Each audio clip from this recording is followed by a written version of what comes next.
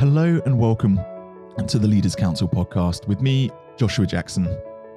This podcast, just like the Leaders Council itself, is all about recognising and celebrating the people who keep this great country running. We exist to give leaders a voice outside of their own organisations and to support them in the same way that they support their staff every single day of the week. If you're in a leadership position yourself and would like to have your voice heard on the national stage, please go to leaderscouncil.co.uk/apply. Each week on this programme, I'm joined by a different leadership figure from the world of business, education, politics, sports, or even from local communities, in the aim of truly discovering who those people are that get up every morning and make this country work. We get their take on the current economic and political landscape of the UK and discuss everything from rising unemployment to national insurance hikes, and of course the success and the innovation that makes it all worthwhile in the end. On today's programme, I'm delighted to be joined by Victoria Sterman of Resource. And without further ado, Victoria, welcome onto the show. Thank you, Joshua. Lovely to be here. No, thank you ever so much for taking the time out. As a leader of an organisation that's supporting people to get back into work, helping them to adapt to some of the challenges over the past 18 months, and supporting people to have confidence in themselves. I can imagine it's been a really sort of interesting period. How's everything been? Interesting is the word, Joshua. So, like everyone, I guess, at the beginning of COVID, there was a period of panic, of fear of what does this mean for me. As you know, we could see the predictions of unemployment going sky high, and therefore we anticipated a rush for people needing our services. And those we were already helping felt absolute panic because, for many of them, the people we help are people who are unemployed, looking for a new job. And they were, many cases, in the middle of the recruitment process. They may have been to 2 or 3 interviews. And then everything sort of got put on hold temporarily as hiring managers didn't know if they were able to hire into the position. A period of fear, of confusion, and our role was very much to try and provide a calming voice, supportive. We are here for you.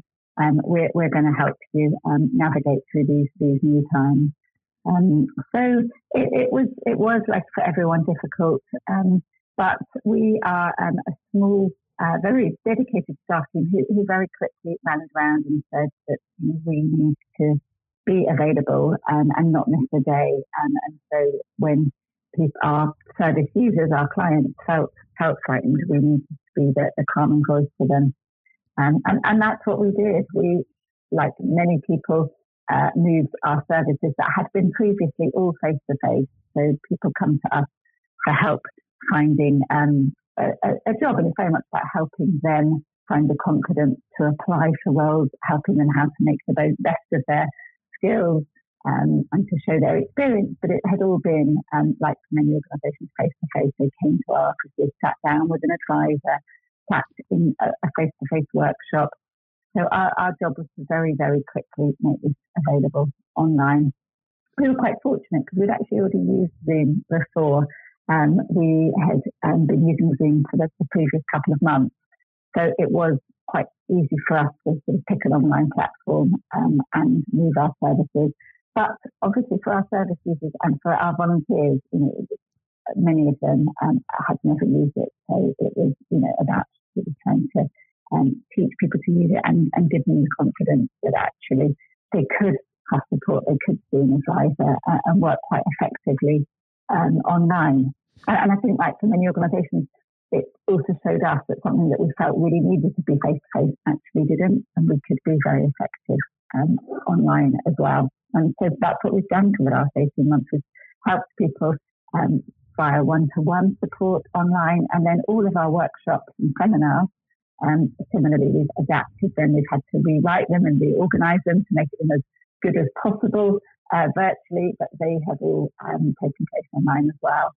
And in the workshops where we used to be face to face and use lots of role play and get our clients up and about and acting out scenarios, we've had volunteers agree to let us record them. So we've created videos of good examples of role play. And it's worked very well. It's as good as it could be, I think.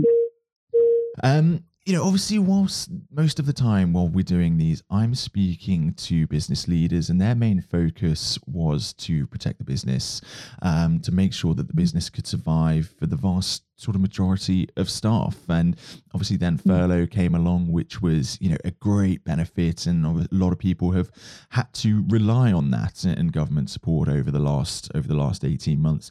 But for yourself, helping other people to sort of get into work, to find new jobs, and people are shutting down, or people were, at the time really dialing back on to the bare necessities. How did you find that? Were people employing? Were they open to your service users being easily be able to find jobs and get into employment, or has there been like a significant period of relying on other types of government support there? Yes, I mean, so there was, I'd say for the first, at least up until earlier this year, there were a lot of people who couldn't find jobs. For example, the younger people that we helped, those aged 16 to 24, were particularly affected. We tend to help a lot of people coming out of university, and the grad schemes were massively decreased in size this year. Most big organisations didn't run them, but those that did had a tiny proportion of vacancies that they usually have. So other people enrolled, for example, people in event roles, in the travel industry. There were a lot of instances where people couldn't find jobs. And I think one of the difficulties is that there has been vacancies, and now there are over 1 million job vacancies, but it's about matching those people who are out of work with the vacancies. So, for example, there are a lot of vacancies in the care sector, and yet the people coming to us don't always have the skills or the devotion, the dedication to be a carer. There are roles available in hospitality, but again, not everyone wants or has the skills for those sort of roles. So what I'm seeing at the moment is a real mismatch between the supply and the demand. And today's announcement, or this week from the Office of National Statistics around unemployment, the rate has fallen yet again, and the number of vacancies has increased. So there's over 1 million job vacancies at the moment, but not always in the areas that people are looking for jobs. There are farms desperately trying to recruit fruit pickers, for example, and yet people coming to us in central or northwest London are not looking for jobs picking fruit in Kent, for example. No, exactly. It does seem that obviously jobs are going up across the board, but in certain areas, and in certain areas that have been hit quite hard by the impact of the business interruption and COVID over the last year. As you say, those in care, and the safety elements that have gone alongside that, and the political arguments that have gone alongside that, especially at the moment, as well as then those in hospitality who actually have found themselves out of work, not being able to go in and having to rely on support or furlough situation, which may not be representative of their actual hours at the time they were working, with 0-hour contracts still one of the, big talking points of the last few years. So you're right. It must be very difficult to be able to get people into the style of job that maybe they were, hoping to get into before they went into education, or something that they've just come out of. But for yourself especially, having to stand up during this time, having to pivot so quickly, and having so many people rely upon you, it must have been very difficult for you to be able to put that smile on your face and stand up and be supportive, not only of staff, but also others who are in stressful situations. And this isn't something that was just stressful for an individual. It had outside pressures. How did you, yourself, sort of deal with this?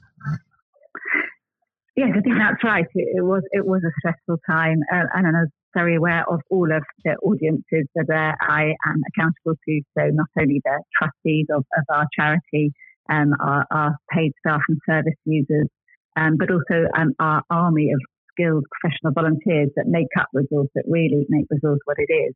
And so I think, like any leader, communication was the most important thing. Regular communication and giving out as much information as we possibly can. So, for example, with when we were all working at home, it was just very important to have many check-in points. So with paid staff, a sort of a morning and an evening check-in call to see how people were doing. And with trustees, we moved to very, very regular meetings in the first few months. But one of the interesting points actually that had I hadn't considered early on in the pandemic was our advisors, who were sort of asked to carry on seeing our service users, our clients, day in, day out. Some of them were actually saying, well, I'm just now not confident in my skills because I don't know how to advise somebody during a pandemic when the jobs market all seemingly has changed overnight. And, how can I advise my client who's a photographer, who's a wedding photographer, and the weddings have all stopped overnight? What should they do? And so very quickly we were amassing all of the information we could and doing some analysis and actually trying to give out briefings very quickly to advisors to help them have as much information as they could to be able to advise our clients. I was very fortunate to be supported by our paid staff and also the trustees who are very close. We're very close and work very closely together with me to lead the charity. I think that's really important there as well. How do you advise somebody in something that nobody knows what the next step is? You look at government messaging over this time period, and it has been confused at points. There's been many pivots, many U-turns, many changes in direction, and that's from the top level, and as that sort of comes down and you are having to brief your staff, and there is that lack of confidence. I'm glad that you were able to recognize that and to stand up and provide those briefings, provide that support. But yourself, did you a lot of people that I speak to, they had support groups amongst their other managing directors or CEOs, people that could understand the pressures and they could turn to and speak quite frankly. Were you able to speak like that with your board of trustees? Was there anybody that you turned to, other sort of heads of charities and things to sort of help during this time? Yes, so I'm very fortunate, and I had both. So I had my trustees who I could talk to and did very regularly, and also a forum of CEOs of Jewish charities, of which Resource is one. And we got together very regularly for discussions and really sharing ideas and sharing practices. And it helps a lot. People often say that a CEO role can be a very, very lonely role. And you have to always have this sort of big smile and brave face. But actually having another sort of around 50 CEOs of similar sized organisations to be able to talk to was immensely helpful, because it was so confusing in the early days for everybody. The lack of direction, the lack of clarity meant that we were all sort of floundering a bit. The also lack of understanding of the furlough scheme. We had the word furlough bandied about, but what did that actually mean? How long would the furlough scheme last? Because initially it was a very short-term thing that has been extended, and I believe it really will end at the end of September. So we've just got a few more weeks left of the furlough scheme. I think the most recent estimates are over 1 million people are still on furlough. So there's, even still we have some uncertainty and some anxiety here. Yes, this is most definitely not over yet. There's going to be a few twists and turns over the next few months. Just sort of trying to take those small steps back to normality, and maybe the winter period will be tough. But it seems like things are getting back to a sense of easier working patterns. Face to face has reopened. People are going back into jobs. And have you gone back into the way that you were working previously, or have you sort of maintained the sort of hybrid level now? Are you doing things still online, having that remote working, or are you hoping to get everybody back into the office and sort of all singing from the same hymn sheet again? So we are on a journey to getting back into the office. So our paid staff are now mostly working back in the office, and we're gradually bringing clients in face to face. We will retain some hybrid working.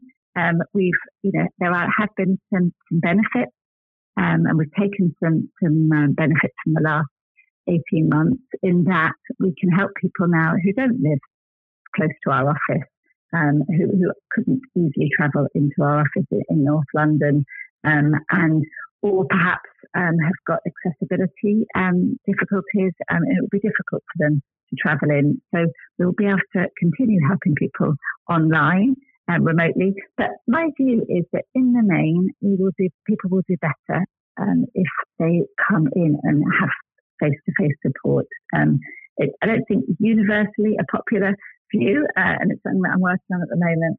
But what I've observed with the job seekers, people who really need help finding a job, the discipline of having to get dressed for a meeting and come into the office and meet with their advisor is really important. And those who have got the motivation and come in and work with an advisor seem to be really thriving. Their job search is going well. They're getting job offers and they're starting jobs. Those who we're seeing purely online on Zoom or Teams, some of them are not doing so well.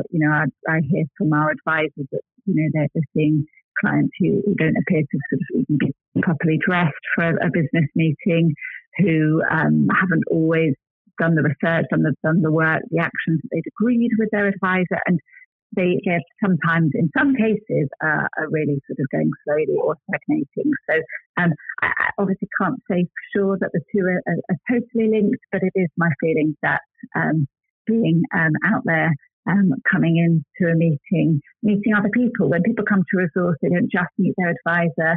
We meet the front of house team, our administrators. They meet our relationship manager. There's a lot of people here to give them ideas about their job search strategy, to make introductions for them, but also just to keep them motivated, to keep them upbeat. And so we're trying to persuade all of our clients to come out, get out of the house, perhaps out of their comfort zone, because after all, travelling after 18 months has been a source of anxiety for people if they've got to go on public transport.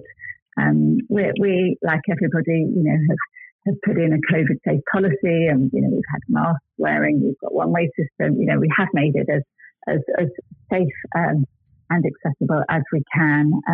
But so really, to answer your question, we aim to go back to where we were before the pandemic in terms of being a face-to-face organisation. We're very much a people organisation, and I think that is done best face-to-face, but retaining the benefits of being able to support people online where we can't see them face-to-face. Yeah, the hybrid model is definitely here to stay, but I'd just like to really back you on that point as well, that there is nothing like being in the room with somebody, understanding those non-verbal cues, how somebody's reacting to something that you're saying, and you can see the body language, which is always very important, not only as you're trying to find a job, but also whilst you're in a job, working with your team, the ideas that you're putting out there.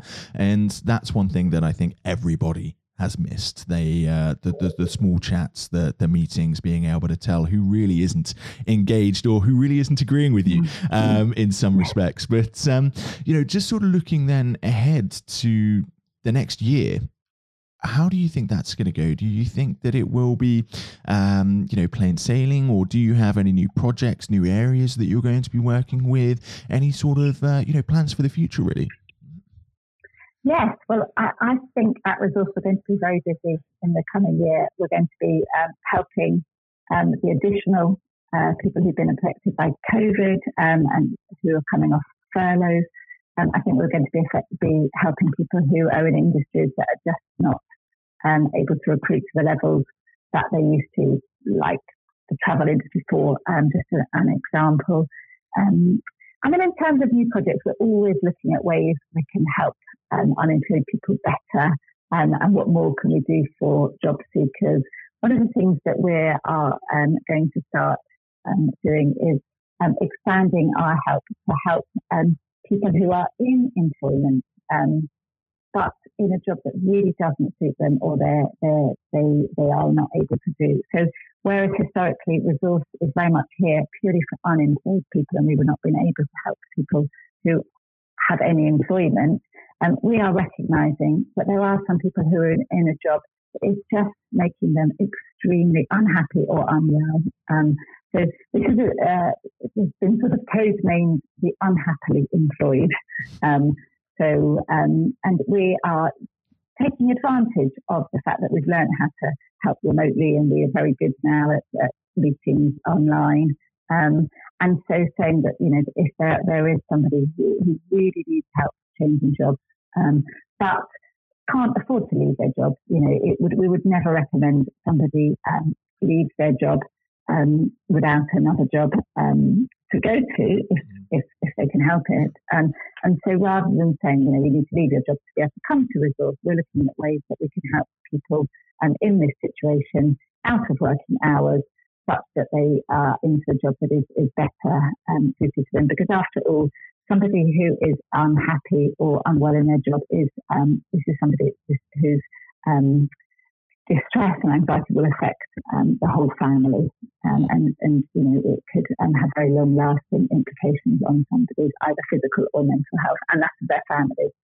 Yeah, I think that's a really important thing to be doing as well. As you say, helping those unhappily employed become happily employed is better for their own mental health, well-being, and obviously the job role that they're performing, which is going to boost the company around them as well. So I really do hope that those plans go well, and it'd be great to have you on again in a few months. End of Q1, once you're able to sort of report back, and we can talk about how everything else is going. But Victoria, it's been an absolute pleasure having you on it and speaking about something that I wouldn't normally hear.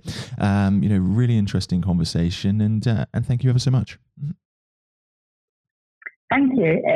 I've really enjoyed it, and I would love to come back and report back in sort of a few months' time. Thank you. Brilliant. Victoria, thank you. That was Victoria Sterman, Chief Executive of Resource.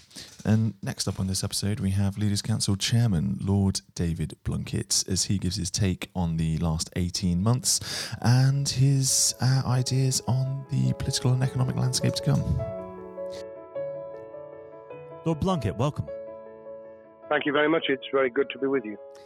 Well, of course, nothing is being said at the moment other than COVID-19, which we must touch on. What would your message be to small businesses who are trying to keep going? Well, I think the last ones standing will be the ones that thrive when we get back to some sort of normality. So it's have confidence and courage. Obviously, take advantage as far as you can of the government help. I think that Rishi Sunak, the Chancellor, has gone about as far as you could have expected in the circumstances. There are obviously small businesses that fall between the cracks. Those who don't have defined premises, can't benefit from the business rate waiver, have not really been able to demonstrate that they can adhere to the PAYE for furloughing staff, and of course whether they can receive the grant, 10,000 or 25,000. All of those who can are obviously able at least to benefit from that for the time being and look to the future. But I think the second thing to say, and they don't need me to tell them this as a politician who did once do a business studies qualification, which is that it will be a different world, and being able to think about how that world will look in a year's time and be creative about it and learn from not just what's happening to you at this moment in time, but to others around you and the sector that you're working in, that will be really important. Do you feel that the long-term effects of the COVID-19 outbreak will in some ways be positive for British industry? Well, only in the sense that people are having to be creative, they're having to adjust and innovate. Therefore, they're thinking about more productive, if you like, greater productivity ways of delivering the same service or delivering the same products. And in that sense, I think we'll have temporarily at least very much higher unemployment than we've become used to, but we'll probably have a burst of productivity, which will help with the recovery.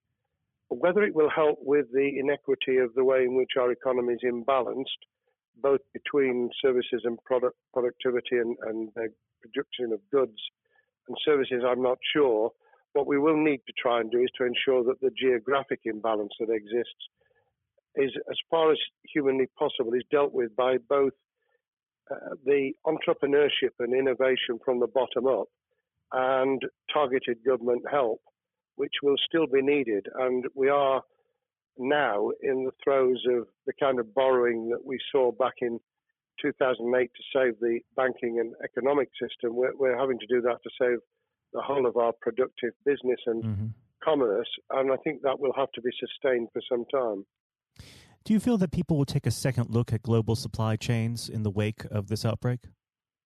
I think there's going to be much more creative ways of using local supply and linking up inside sectors much more effectively. And I hope that the Leaders' Council will be able to play a part in that, in the sense that people who have something in common, a synergy in terms of what they're delivering, whether it's a service or whether it's manufacturing or whatever, will be able to see that there's a good outcome from knowing the sector better, linking with people, not just geographically, locally, but those in this country who may not have been on the radar in terms of what they produced for the supply chain.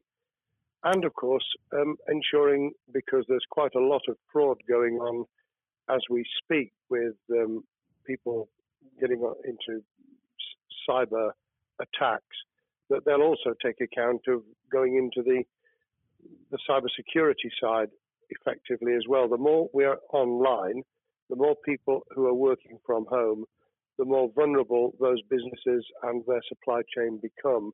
And that's something to think about as well. How important is strong leadership at the moment?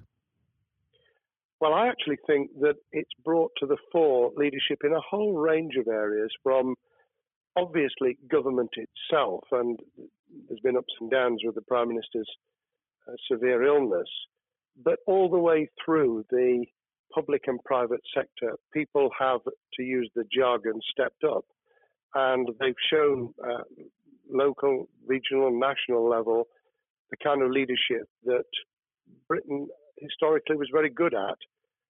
Regrettably, we've not seen the same on the international scene for all kinds of reasons, but maybe we will in future. So I think out of this will come experience of people who have seen an opportunity to do good, as well as seen an opportunity to provide a good service or goods, including, for instance, shortages for the health and social care system, the food chain and the like, but also I think in terms of seeing the synergy between the private and the voluntary sector and using people's commitment to each other in a very positive way. I'm not sentimental about this. Things will revert. But actually, I think there's a kind of moment of moral judgment of people feeling that they've got a role to play outside the immediate survival that they're engaged in. And if we can hang on to a little bit of that social responsibility, that will be a very positive outcome. Absolutely. Now, what's your broad view of how the government is responding to this? Are you broadly supportive of their measures? Well, it may surprise people to hear that I have been very supportive. Of course, there's been legitimate criticisms about the speed of response on protective equipment and on issues relating to testing. But my own view is very similar to the challenge that was made to the Prime Minister of Italy when people said, why didn't you close Italy down faster? And he said, a fortnight before we did it, I would have been considered to be a madman and nobody would have agreed to do it if I'd tried to move too quickly. And I think that's something that we need to reflect on here in the UK. We may have seen the signals elsewhere across the world and taken them more seriously at the time. Hindsight is a wonderful thing, but as someone who's had his life in the opposite political party to the present government, I think that with some hiccups and mistakes, they've not done a bad job in what has been incredibly difficult circumstances. And you're absolutely right. In a liberal democracy that we live in, it's very difficult for people to swallow orders given to them from government. Well, the UK and the US, and to some extent the Scandinavian countries, have a very different history and therefore interest in maintaining the freedom to decide and the persuasion and consent that's required. Those countries that have experienced one way or another totalitarianism over the last century have a slightly different way of coming at this. I don't want to exaggerate it, but I think that that's why getting the balance right of getting people to go along with what you want them to do in their interests as well as the nation as a whole is a sensible, proportional balance. And I think we now need to adjust to the coming out of the crisis gradually, readjusting to recovery in the same way. Now, something you've mentioned recently on this balance is the police overreach in the enforcement of the COVID-19 structures that have been put in place. What have they done right, and where have they gone too far? Well, I think that they were interpreting what was not necessarily as clear advice as it might have been for all kinds of reasons, because people were feeling their way. I think what's come out of it has been a demonstration by local police services in some parts of the country that they could get people to do what was needed without the heavy hand of drones overhead or people being told that they shouldn't be walking in the street, because this was all about self-isolation, not incarceration. It was about getting people not to pass the infection on to each other and therefore to provide distance rather than to make our lives a misery. Those police services that adopted that policing by consent and chivying people along did really well. Those who went over the top, I think, soon got a very substantial pushback. And one of the strengths of our democracy is that you could have that debate. People could say, I'm terribly sorry, we think the police force in our area has gone over the top. And that in itself is a constraint and a readjustment. That's another strength of living in a country where you can have opinions and express them without actually being thought to be a fool. Now, of course, the government has faced criticism that they were slow to react, and Boris Johnson wasn't present at the early COVID-19 COBRA meetings. Now, Number 10 has claimed that this is normal practice. The health secretary often chairs COBRA meetings related to health. Does this tally with your experience as a Secretary of State, or would you have expected the PM to be more hands-on during the initial stages? I think different prime ministers do have a very different style. And Boris's style, which I think will now be considerably adjusted, was very swashbuckling. In some senses, delegating is a good thing, as every leader of every business or public service knows. Those who try to pull too much into themselves end up with a massive bottleneck, great failure of trust, and the inability of people to show what they're worth and to demonstrate their capability. So I'd be very wary of jumping in and saying he was wrong to delegate the essential COBRA meetings. What I was surprised about was that he didn't chair the first couple, because my experience with Tony Blair for the 8 years I was in cabinet was that Tony was a great delegator, but he would get a grip to begin with, watch what the difficulties were, and then give people direction and confidence to be able to get on with it. So looking back, I think Boris himself probably thinks, God, I wish I'd spotted the signals from elsewhere in the world more rapidly, and I'd just been there. However, this also raises another issue. All of us in positions of leadership need good teams around us. Mm-hmm. I think after this is over, he will be assessing those who really did step up and those who demonstrated their inadequacy. I think we'll probably end up in a year's time with a much stronger cabinet than we have today. Well, absolutely. And of course, we've seen a significant drop in the visibility of certain special advisors like Dominic Cummings during this entire period. So it'd be interesting to see how that pans out. Well, it's certainly readjusted the role of those behind the scenes with those who should be taking the decisions, having received advice. Obviously, there's been a complete transformation in the profile of experts, if I might use that term, who'd previously been denigrated. Mm-hmm. Scientists, medics, people with behavioral science understanding. My only criticism was, were we getting wide enough advice? Were we narrowing it too much to a couple of key centres in London? But that's because I've always been adverse to everything being London-centric. I think there's great expertise, wisdom, experience out in the sticks, and we should use it. Rightly so. Now, was pandemic planning part of your time as a minister, particularly perhaps when you were Home Secretary? Well, it was, but it was on the back of risk arising out of counter-terrorism measures. Right. I was the Home Secretary for 3 months when the attack took place in September 2001 on the World Trade Center and beyond. We did an enormous amount of scenario planning, both desktop and real. On the back of that, it was very heavily orientated to future developing terrorism risk.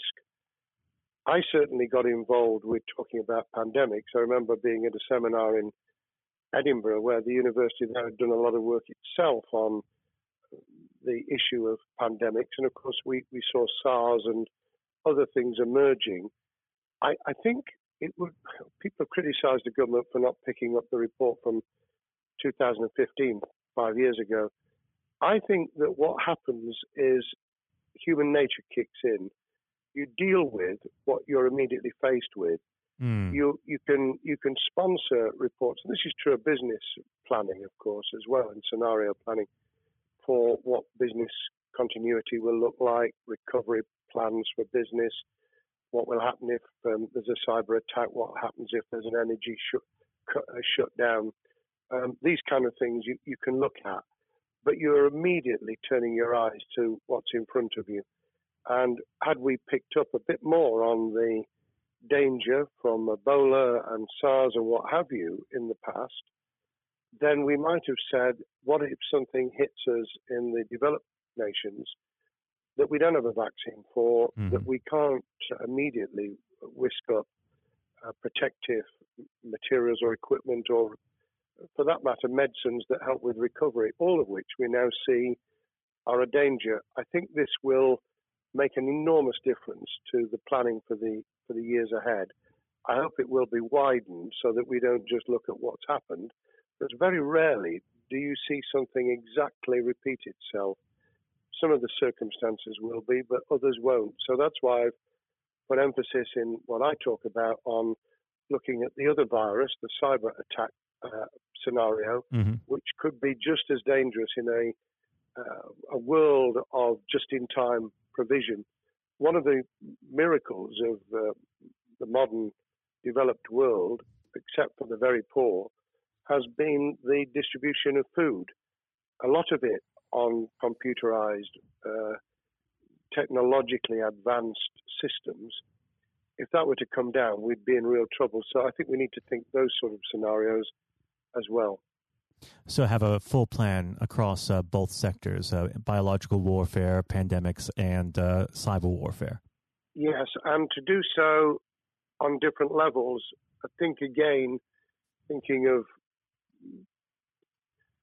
thinking global but acting local, we need a lot more to think about what would happen if something took shape that actually broke down those national and global chains and how we would cope. And without, obviously, we've got enough fear and anxiety to last a lifetime without creating even more anxiety, we can think about those things for the future in a more rational way, I think. Now, aside from the physical threat of the virus, one of the things that people are vastly worried about is the effect on the economy, not just the national economy, but also the world economy. Now, it has been said by certain parties, and I'd like to garner your thoughts on this. Is there a danger of the effects of the lockdown being even worse than those of the virus?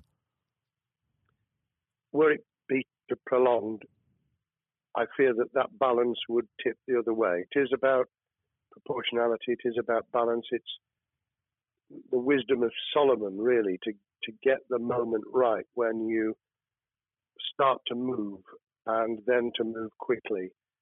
There's no doubt whatsoever that we are stocking up, not just on the economic and employment front, which will be devastating enough, but on the health and social well-being front, enormous challenges, and they will need careful handling because there's a lot of people whose lives, for a variety of reasons, are at risk in the future on a scale that we've been dealing with over the immediate handling of the pandemic, concentrating really hard on those affected by COVID-19, those sadly who have died or been seriously incapacitated. That will roll over into the economic, the social, the mental health and cultural well-being of the nation, and that will need all of us to pull together as well. Absolutely. Now, do you believe the government's doing enough for business? I think that the speed of reaction once the scale of the pandemic was clear was very good. I've praised Rishi Sunak for his action. Remember, a chancellor who only just come into office was planning to deliver the budget in the middle of March and has had at least three equivalent budgets since. I think he's handled it very well. Understandably worried now about what we're doing to our economy. The level of borrowing is sustainable because of low interest rates, but it reaches a point, of course, where it tips over so that you can't then do the kind of structural investment requirements that the government were laying out before and in the March budget. And those will have their consequences as well as a planned payback over many years. I think we've learned something over the last few months. We needed to take immediate action.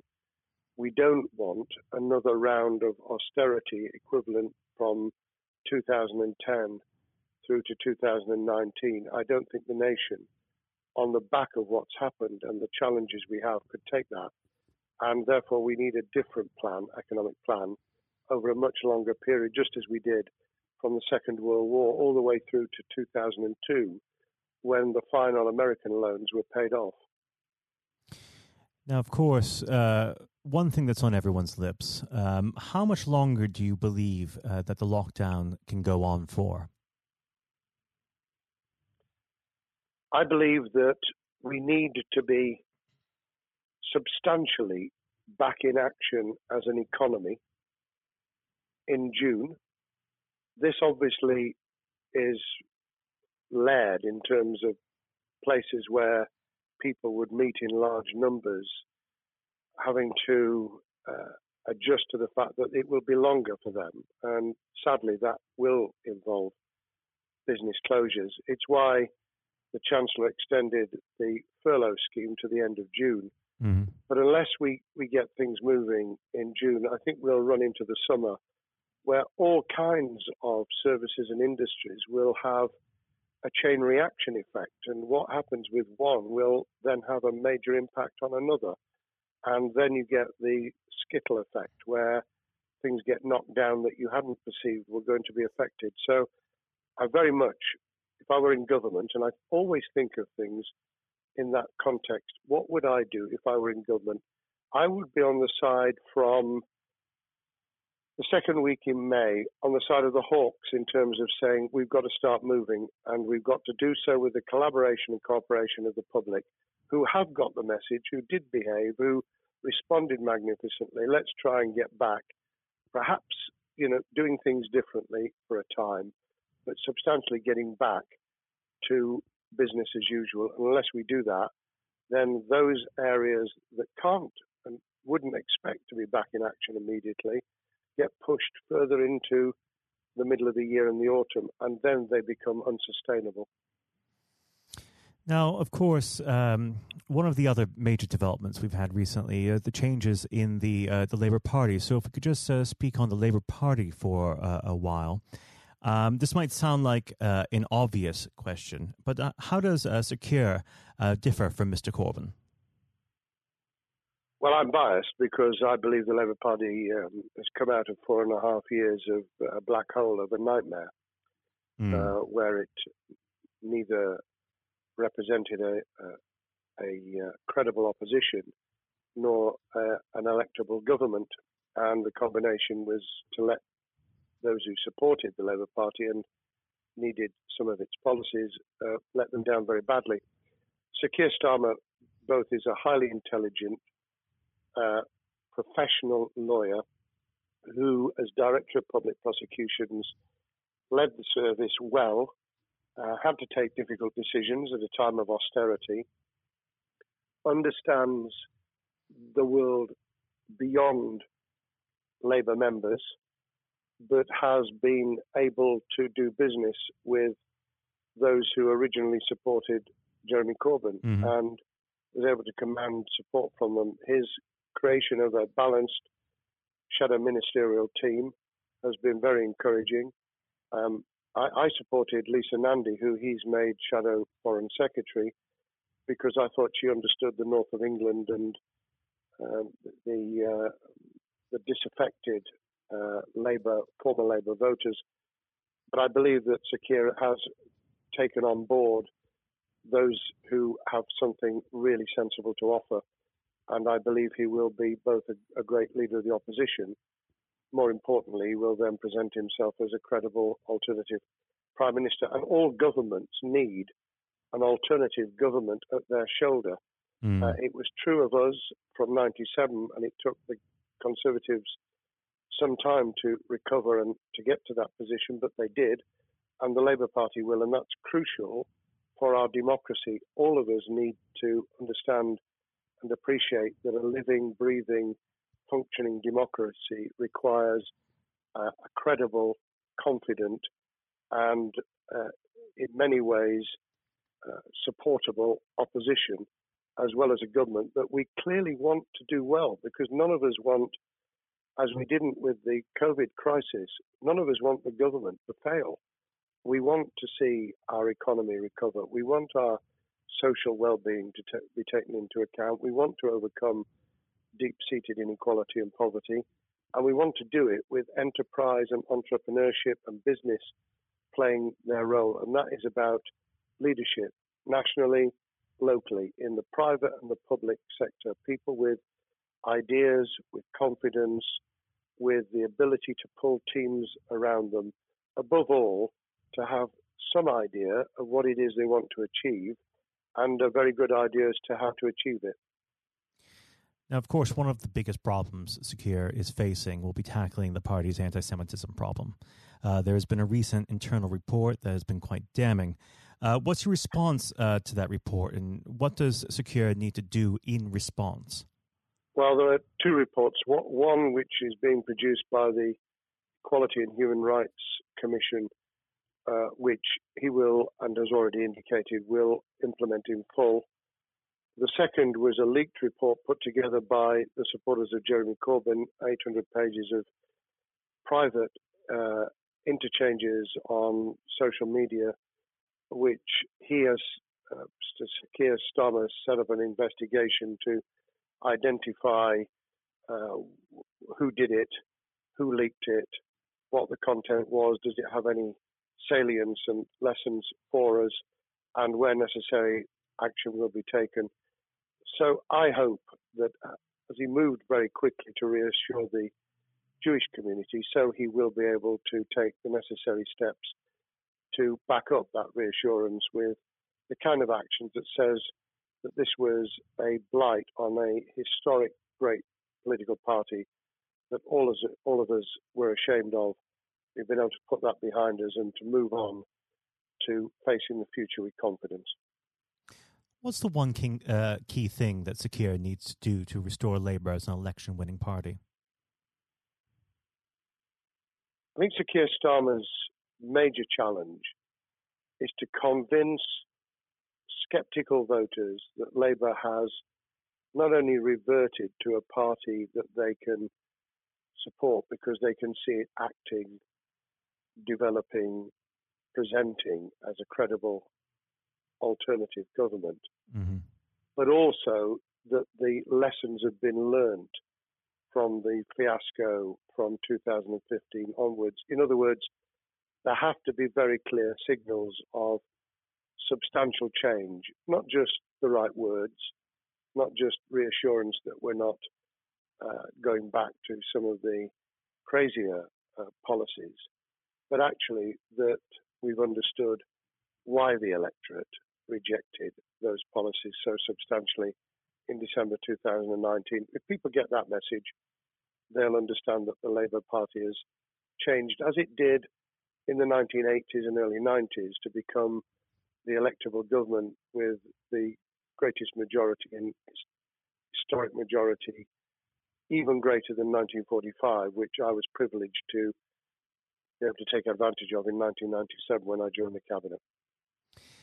Now, I know what your answer is going to be to this question, but indulge me. Do you think Secure has what it takes to be PM? Yes, I do. I think he has the background, he has the experience, he has the professionalism, he has the forensic mindset, and he has the confidence to have put a team around him which will ensure that it will work. And those elements are true of all leaders. Ideas, the ability to build a team, to have confidence in that team, and to be able to demonstrate leadership in practice, sometimes at the most difficult times. And, the Leaders' Council, those sharing their thoughts with the kind of thing that we're doing now with a podcast, but also joining us in linking up in that network of people who can support and help each other and learn from each other. That is what needs to be done in politics as it needs to be done in business. Thank you very much indeed, Matthew. Well, thank you for coming on the program. It's been an absolute pleasure, and I look forward to speaking with you again. Thank you very much, and good luck to all those listening in what has been a nightmare scenario.